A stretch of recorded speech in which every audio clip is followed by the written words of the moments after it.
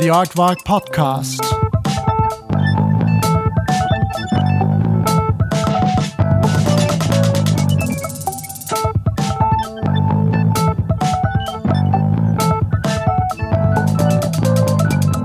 Rattling brains and concepts. Once again in Lisbon, I had the great pleasure to meet up with Margo Gabriel. Hailing from Miami via Boston, she is a freelance food writer who centers her work on art, food, music, and travel. We talk about her background and ancestry, her move from the US to Lisbon, but also the gentrification processes that make it increasingly difficult for many parts of society, and the impact the so-called expat community has on these developments. So here's my talk with Margo Gabriel. Wonderful. We're here in sunny Lisbon today, and we're sitting where exactly? We are sitting in Second Home, which is housed inside of the Time Out Market in Lisbon. Right, so it's very central, very convenient to come to. Right? Very central, yeah. And I'm sitting here with Margo Gabriel. You got it. Hailing from Boston, by way of Boston. Yeah, Boston. My Bostonian accent, by way of Miami, Florida. Yeah, by way, and by you said so just because we were talking briefly before. Your parents hail from Haiti, right? Correct, yeah. They're from fantastic. The island So of Haiti. all the influences here. Yes. Oh, many of them. Anyways. Many layers. Many layers. And we're sitting here for the first time, and I just met her, and it's fantastic. And we got introduced by a common friend, Brian, which I just had the pleasure of having a talk with him like a couple of weeks ago. And he immediately, once we finished the interview, the talk, he said, you gotta talk to Margo. She's great. So that's Thanks, what we're Brian. doing. Thanks, Brian. Maybe you just introduce yourself briefly. Sure, what you of do course. and Yeah, where you come absolutely. from. And what brought you here, basically, right? Of course. So again, I'm Margo Gabriel. Yeah. I'm a food writer and culinary creative from Boston, Massachusetts. I'm now based in Lisbon. Been here since 2020, and it's been a really wonderful experience. Meeting individuals, cooking for people, hosting events in the city, and having this sort of cultural exchange with my Portuguese counterparts. And you arrived in Lisbon just before the pandemic, right? Was At the height of the pandemic, actually. At the height, really? Yeah. Oh, okay. You bit of a crazy move, yeah. Very quick exit. Yeah. But I mean, just generally, how was that? Wasn't that kind of difficult to It was come, not just socially, but just bureaucratic-wise? For sure, it was a challenge. It kind of felt like it was an uphill battle. One, I at that point really didn't understand any Portuguese. I didn't have any friends, so that helps. Landed here with just like no contacts. But it taught me a lot about myself, and I think it was a good experience. I'd still do it over again if I had to. But if I remember correctly, when we first talked on the phone, you said you initially wanted to go to Paris, right? Yeah, is that correct? Yeah. So I identify more as a francophone, francophile, I should say, and love French culture, love French food, cinema. But the visa process was a bit more tedious and challenging, and so I'd been to Portugal maybe a few years prior, and I was like, I had a nice experience there, so let's give it a go. And it was a smoother visa process than trying to land in Paris, so that's how I got here. And I mean, you don't regret it? No, not at all. Right? Not at all. Yeah. So it's been good 3 years now. It really has. I mean, the first year was a lot of tears, a lot of meltdowns, a lot of Google Translate. But we made it. We made it. Yeah. So you basically come from Boston, right? And Correct. you got your family there? And I still have my relatives there. My immediate family, my siblings, all live there. How many got you got? I have 4 siblings. 4? Yeah, so Jeez, 3 sisters and 1 brother. And they're right all in the middle. kind of, you said, kind of art, within art? Within like in the art, tech music. space, music. Yeah. My brother, a UX designer, and my sister, my youngest sibling, is an artist. She plays the violin and the trumpet, so she's musically inclined. Okay, but not both at the same time. That would be really interesting. Yeah, that would be really. Yeah. But I mean, because trumpet and violin, that is quite tough to learn as a kid, right? So your parents are quite chilled with. I think I would say she's very ambitious. Okay. She's very ambitious, and that's one of the things that I really love about her. Very focused on the arts, loves the sciences, but really has an affinity for music. So I just figured because violin, I tried it once, and it's horrendous to, especially first year when you cannot hit any note correctly. I'm like, painful. But she did it. Very talented.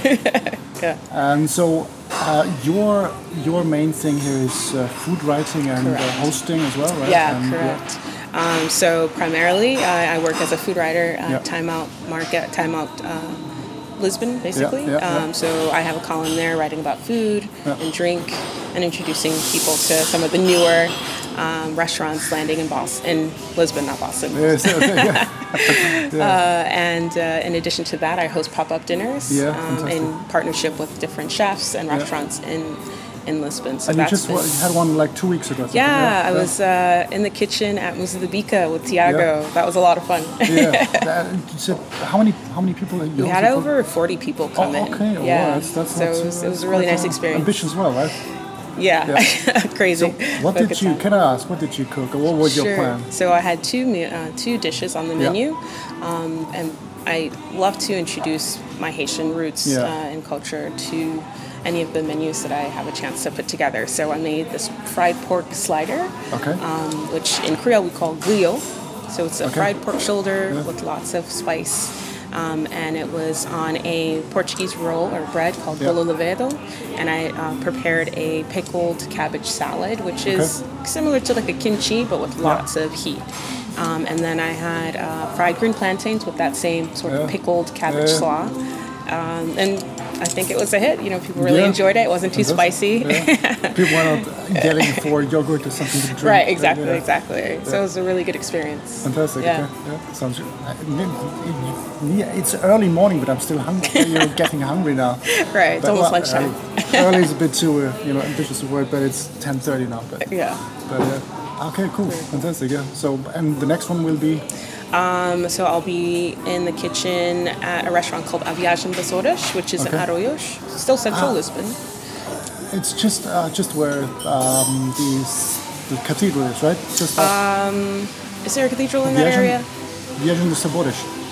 Viagem das Horas. It's a gastropub in the Arroios neighborhood. No, that's a different one. I misunderstood. Yeah, no worries. So I'll be in the kitchen there in July, which I'm really excited about. Fantastic, yeah. So that'll be my next event. And you get any ideas what you're going to be cooking there? It's a small kitchen, so I think I might do the same menu that I had at Musa de Bica. Okay. Because it's the prep work, it'll be a lot easier in their kitchen. Oh, okay. Yeah. And they're more of a wine bar almost, so I want to do something that'll pair well with their wine selection. And now, because you're a food writer, obviously you have to, venture out and it's a hard job. It's a hard job. It's a terrible I'm so sorry. It's like the toughest job in truly. Probably. But so, how many times a week, a month are you kind of? I'd say in the last 2 months, I've been out to like a new restaurant, maybe like every third day. Like third day. There's like a new spot a new culinary event that someone's launching. So I have an event on the 3rd for a restaurant that's hosting their 1-year anniversary. Their focus is on art and food. And so oftentimes, PR managers will reach out to me for an event or to sample something. So. Perks of the job, which I really appreciate. Yeah, it's nice enough, I have no complaints, honestly. No, sure. I wouldn't be complaining, And plus, I have to say, the restaurant and the gastronomy scene really picked up the last It's years. Incredible. It is. It's incredible. It is quite something if you compare it even to 5 years ago. Let alone 10 or 15, whatever. Sure. Where you had an octopus salad and some fish, some burnt fish. No, that's a bit mean, but they'll come after you. I loved it. I really loved it, but it's quite diversity of things here now. Absolutely. Yeah. I have a friend that just opened a restaurant in the north of the country, in a town called Lourinhã. Okay. And it's seafood forward, and I'll be visiting next week. Super excited. Nice. So you'll have to come back and give it a try. Yeah, definitely. Yeah, I mean, that's the beauty of things. We're just here on the ocean, like literally a couple of miles. So fresh. It is so fresh. And the wine, it's really, the food scene is quite impressive. And also I think, the new ways of making wine are really kind of sinking in slowly. Absolutely. Natural wine is booming here. Huge. Booming. And I've never been a wine person, so I don't consider myself a wine connoisseur, but since I've landed here, I've really been pushed to learn more and expand my palate. I think, to be honest, I think the thing that happens here, especially in Lisbon, there's so much money pouring in, from all over the world. So much. This is one of the side effects, obviously, And also the culinary scene is a side effect of how much, superfluous money is, being spent here. For sure. Can you see some sort of, negative sides to that kind of development? Absolutely. I think about that often. I'd say in the last couple months, I've been thinking about ways to, sort of lessen the negative impact of me being here as, a gentrifier, basically. Yes, the cost of living has gone up, and most people don't realize the average salary for a Portuguese person is about 760 euros a month, which is more than an very apartment. challenging. It's really, really hard. So when I do get, I guess, other foreign nationals, specifically Americans, that message me and say, "Hey, I want to move here," I'm like, think about why you want to move here. Is it because you've seen something on the internet that says Lisbon is the new hot place to be? And then you want to think about whether you have a community here. How will you, behave as a newcomer?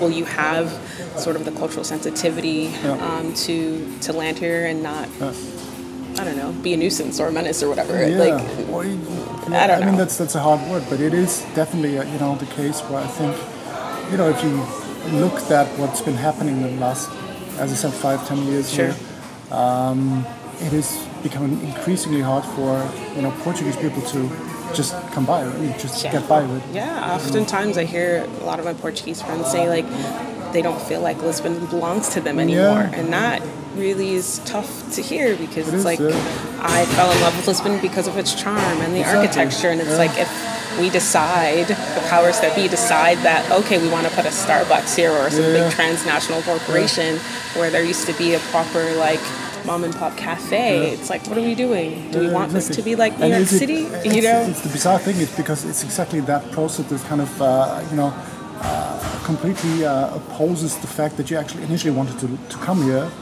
and you're part of that system that kind of pushes out the authenticity. That's the word. It's people are in love with the authenticity, the essence of Lisbon, and it's the more and more new people land here, then that energy shifts, right? I wrote an article for a media company in November about that specifically, why so many Black American women are relocating from the U.S. to Europe and to the African continent. And I really wanted people to know the nuances of, relocating and becoming a quote-unquote expat, because that's sort of a loaded term for a lot of people. Expat only applies to people from the global north, right? Right, exactly. Others are just, immigrants. That's the bizarre thing, Right. There's this sort of fiscal cutoff, right? And then you're an expat, otherwise you're an immigrant. And so that's sort of what I'd like to explore in my writing beyond being a food writer. It's letting people know, hey, yes, we do have some level of privilege, passport privilege, when we land here. Maybe we have, an extra disposable income to be here, but what are we doing when we land here? Are we making an effort to learn the language, to understand the culture, or are we sort of just saying, oh, I just want to hang out with American people, I just want to do the same American things that I was doing, but in another country, And, having probably just more money to spend because it's precisely. Cheaper, So, I want people to know, hey, this is not some sort of eat, pray, love situation. Like, it's real life. There are moments where I'm incredibly homesick, even though I do enjoy my life here, but I don't have any of my immediate family here, so I'm missing out on a lot of things, right? And that's a trade-off. It is. Right? So, I try to tell people as honestly as possible what life is like here, and how much of a challenge certain aspects of it are, right? Immigration, dealing with like certain agencies, the bureaucracy. I've learned a lot of patience in these 3 years. You gotta have a lot of patience. And you got to learn to laugh at yourself. Like, I try not to take myself so seriously. So, but it is. There's that. That's just. But I suppose that could be the case in any other place as well. For sure. Bureaucracy is just bureaucracy. Absolutely. And when I remember the first times when in the Cámara de Mira, which is the kind of the official Cámara down in where I got my little place, they really literally carried the paper, paper documents. There was one guy carrying the paper documents up the staircase and carrying them down again. So that was just maybe 7 years ago. So it just it's I found it charming, but if you want to get something done, it's harming. I know. Absolutely. I mean, it can be challenging. It can be a challenge, and I try to let people know, like, hey, things aren't going to be what you're used to if you're, from the U.S. or something like this. So. Is it just because we were talking about that just now? Is that, do you see kind of a gentrification process in the culinary scene as well? Is that something that you can observe? That's a really great question. I feel like yes and no. For example, oftentimes when I'm on a food tour and the tour guide is discussing a particular dish as it relates to Portuguese gastronomy, for me as an American, like, I'm recognizing, this has Indian influences or Japanese influences, and obviously due to the colonization in the past, like, a lot of dishes, spices were absorbed, and so now they're just Portuguese, right? And they're here. But for me as a food writer, I think it's super important to share the full narrative of how certain dishes became what they became, because people will just attribute it to, this is, Portuguese culture, and it's like, no, it's important to actually like say, hey, we colonized Mozambique. Colonial culture. Exactly. So for me as a food writer, it's super important to make sure we're using language that's not erasing the past, that's not erasing a culture or language, and that, that can sometimes ruffle some feathers, which is whatever. It's okay. And sometimes people don't want to use their energy on knowing that these things. Precisely. It's just, it can be a bit more educational, and if people just want to read something fun, then it's I think that can be a challenge. But it's totally important, I think. Same. And I think that's part of the reason why I share the stories that I share, and then also the fact that I'm hosting events. That is allowing me to introduce Afro-Caribbean culture to the Portuguese community here. That's also allowing for deeper conversations to begin, and bringing the diverse group of people that I'm connected to together. So I think part of my work as a food writer and culinary creative is to get those conversations going. So you're writing also in the kind of cross-section between gentrification and cultural appropriation. Absolutely. In the culinary scene. I'm just asking because I'm sitting here, I have to be honest, in a kimono, which is just... It's really nice. It's nice, but it's Japanese, and I just yesterday bought it actually at Muji, so I'm kind of part of the gentrification process too, I suppose. But I asked Brian the same question. What his thoughts on that at the moment hot topic is, and so I think it's an important topic. What is your general view on the term cultural appropriation?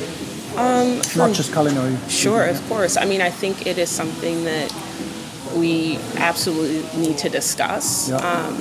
But when I decide to, engage in those types of conversations, for me, it's important that we, again, have a full, honest conversation, not just sort of repeat I don't know, points that we've seen on Twitter or we've heard someone say, but we've not done the research to understand, like, well, why is this a talking point? Because I do think people are genuinely curious about certain cultures. So I never shy away from having those conversations. I think there's sometimes people just want to say, oh, you're culturally appropriating this because you're wearing that, or because you decide to wear your hair a certain way. And it's like, no, maybe they actually just want to know more. And I think sometimes it's very hard to have conversations that can feel a little bit uncomfortable. I find that, not with everyone, but like sometimes people shy away from having conversations about race here. Because by and large, I think people in Portugal, not everyone assumes that, like, oh, this is a, not safe space, but this is a space where we don't have the level of lethal racism that exists in the United States, right?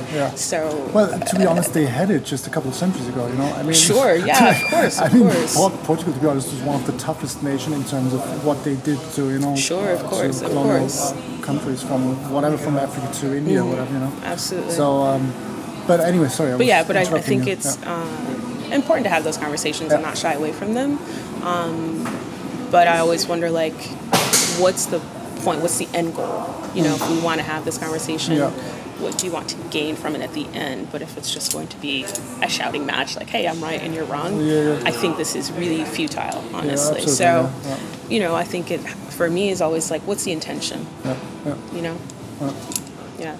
Yeah, and, you know, I think at the end of the day, you know, just, I think recognizing the facts and trying to, you know, move on from that one, from the thing, I think.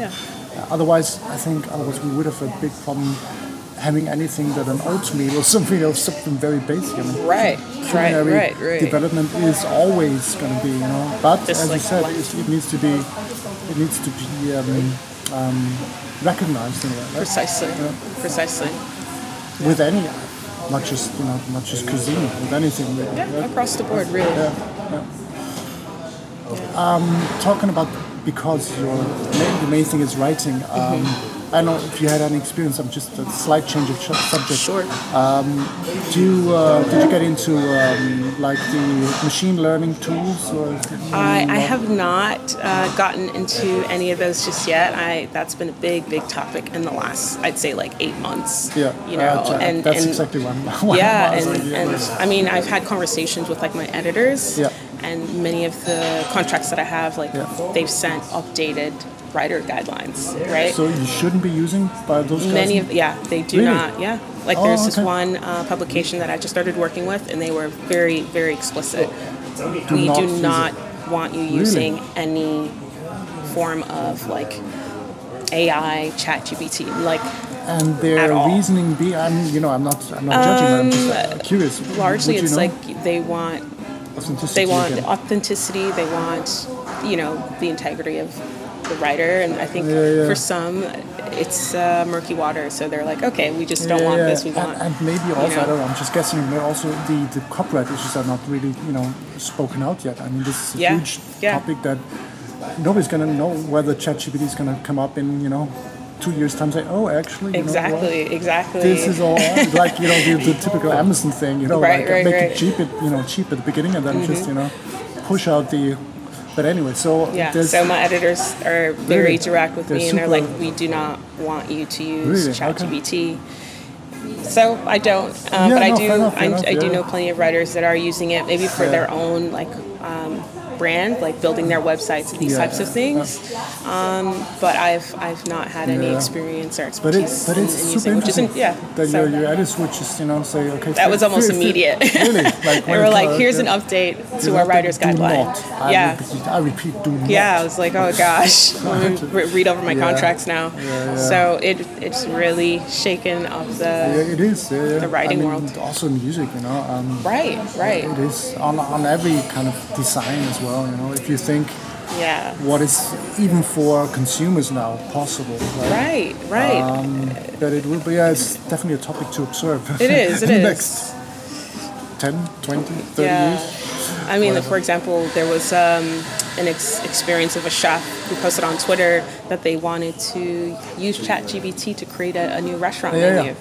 and it was... Sorry, was that a review or a restaurant menu? Oh, menu. Okay, yeah. And so they like plugged in all this information, and it came back with like a very like well thought out menu, which is a little scary. Yeah. So it is, it's happening. It is happening, yeah. And I mean, I've just been dabbling a bit with music, LM, and I'm kind of. It is always to me close to what it should sound like, but there's always this for now, right? This element of slightly. Just slightly bizarre, you know. There's something which just makes you think. Yes, it sounds like it should do, but not even, quite. Even writing. I think yes, but there's always this kind of moralistic endpoint where it needs to go, right? But I'm sure this will be, they're getting their practice in now, right? It's exactly. Learning. It is learning. Yeah. Okay. But interesting enough that your editors would just instantly. Yeah, they were like, sign here. I'm like, oh gosh. Yeah. Well, it makes sense. They gotta. Yeah. Kind of. Would you ever consider, apart from your writing, would you consider, letting just theoretically speaking, machine learning to design a recipe? I have not thought too far into the future. I mean, I would. I think just for laughs. Yeah. I think for now, like, I wouldn't feel comfortable like plugging in my content or my work into ChatGPT to have it sort of rework something. But yeah, something like a recipe. That'd be kind of cool. Yeah, absolutely. As long as you don't have to, I don't know. Right. Buy 20 tons of caviar. Exactly. Something. Fantastic. Yeah. So, where did you? I mean, when you create your own recipes as well, right? Yeah. Kind of. Or you make a lot of it's influence based off of my past travels, my cultural heritage, and then now that I'm here, so oftentimes my dishes that I posted or shared 2 week Sundays ago, it was sort of a Haitian, Caribbean, Portuguese influence, so I try to keep it exciting. Talking about keeping it exciting. When obviously there are times when you don't feel too inspired, writing or cooking, whatever. What is your toolbox for getting that creative flow again? What is that is such a great question because I get asked that often. And what I do is I practice gratitude. So I make a list of the things that I'm either really good at or grateful for, or just things that I've accomplished. And then I really meditate on that. And then I take time for myself. Whether that's going to a museum, going for a walk, going to the beach. So really practicing self-care, even though I feel like the world has cheapened that term. But really pulling back because I do have a very busy schedule. And taking time for myself, maybe going to a concert, so doing things that enrich me in a cultural art sense.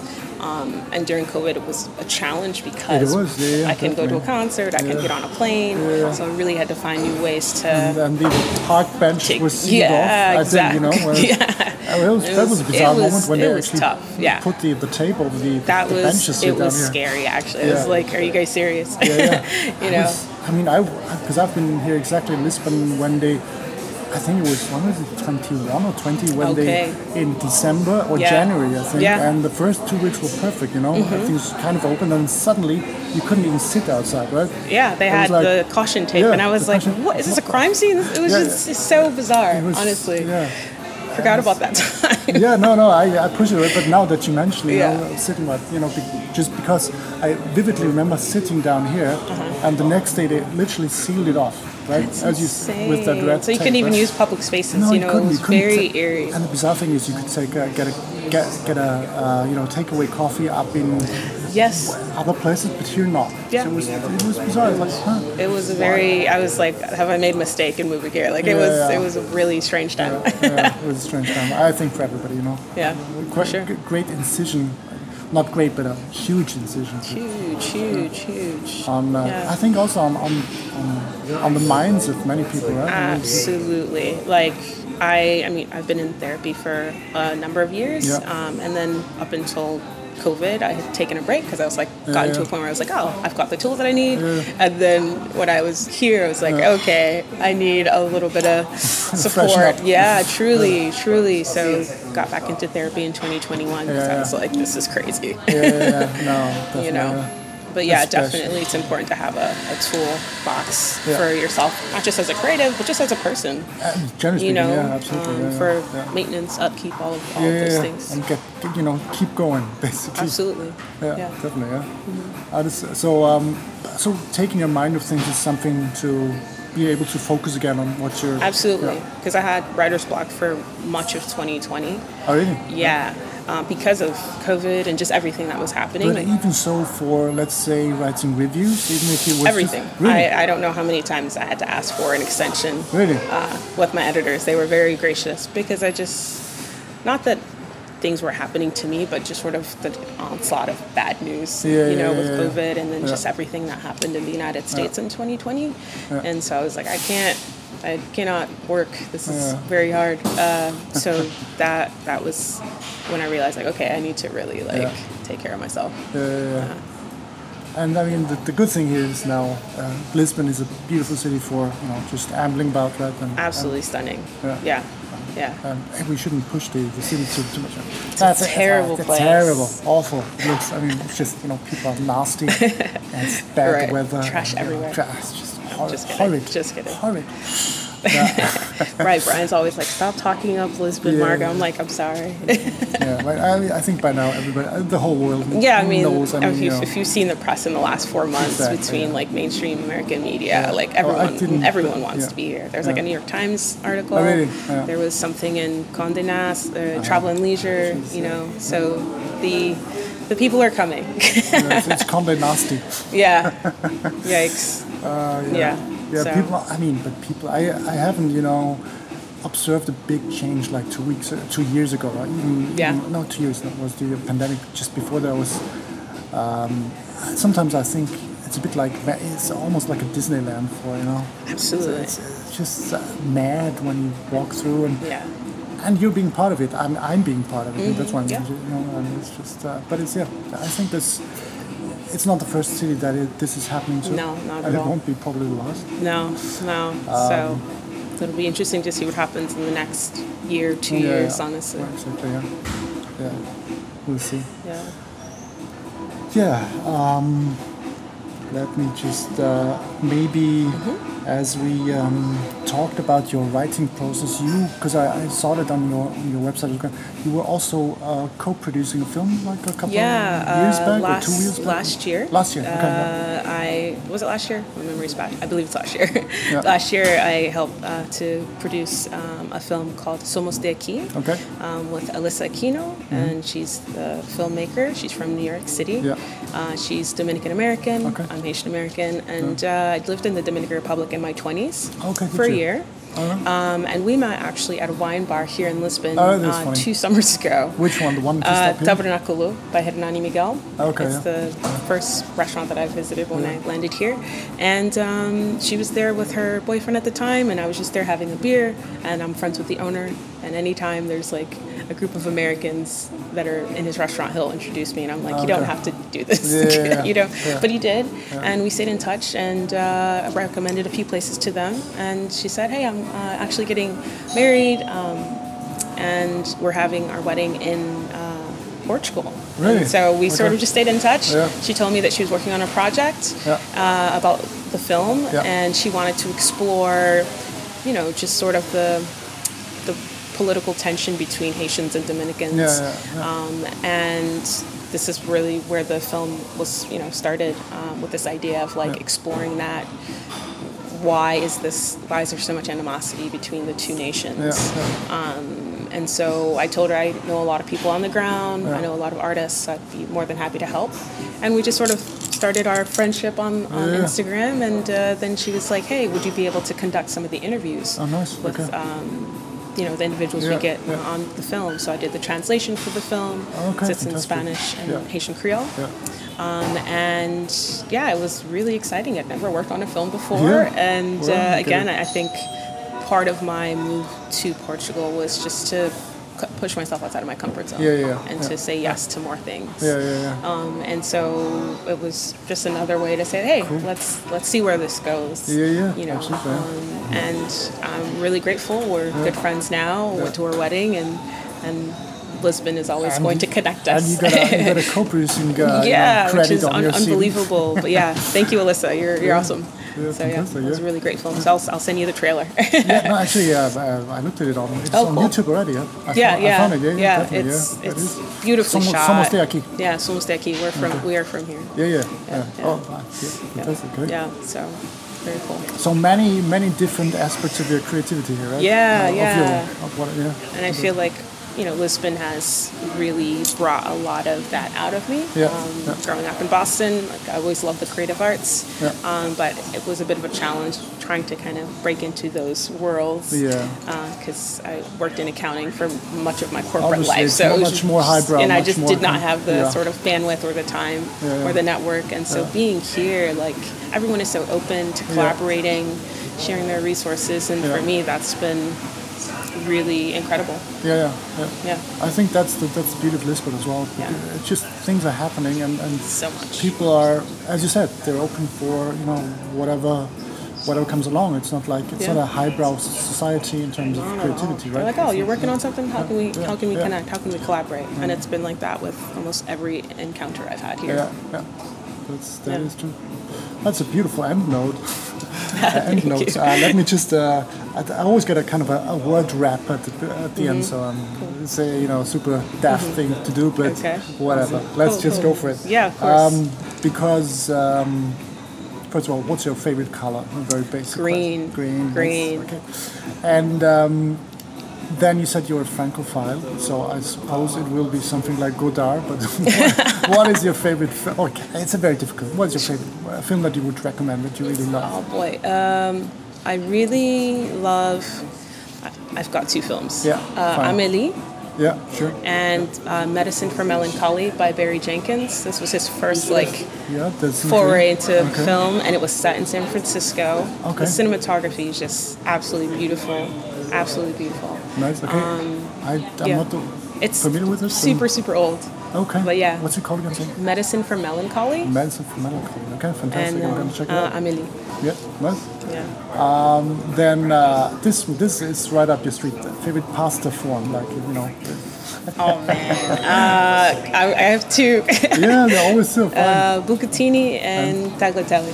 Fantastic. Yeah. I always go for tagliatelle as well, or farfalle. I like farfalle is nice. And finally, your favorite aquatic dweller.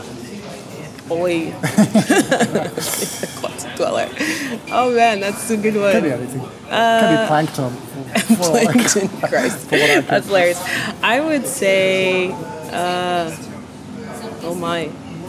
swan.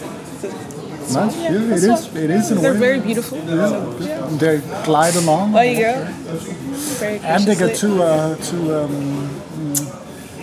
to media to explore, right? Exactly. The water and the sky. Yeah. And the air. Wonderful. This has been great fun and very enjoyable. This was super lovely. Thank you. Thank you, Margo Gabriel, once again. Thank you. Check her website out, which is called? It's margoscreativelife.com. margoscreativelife.com. Check it out. Super fun to read. And thank you once again. Thank you so much. Pleasure is mine. See you again in Lisbon. Yes. Até já. Ciao. Até já. Ciao. Bye-bye.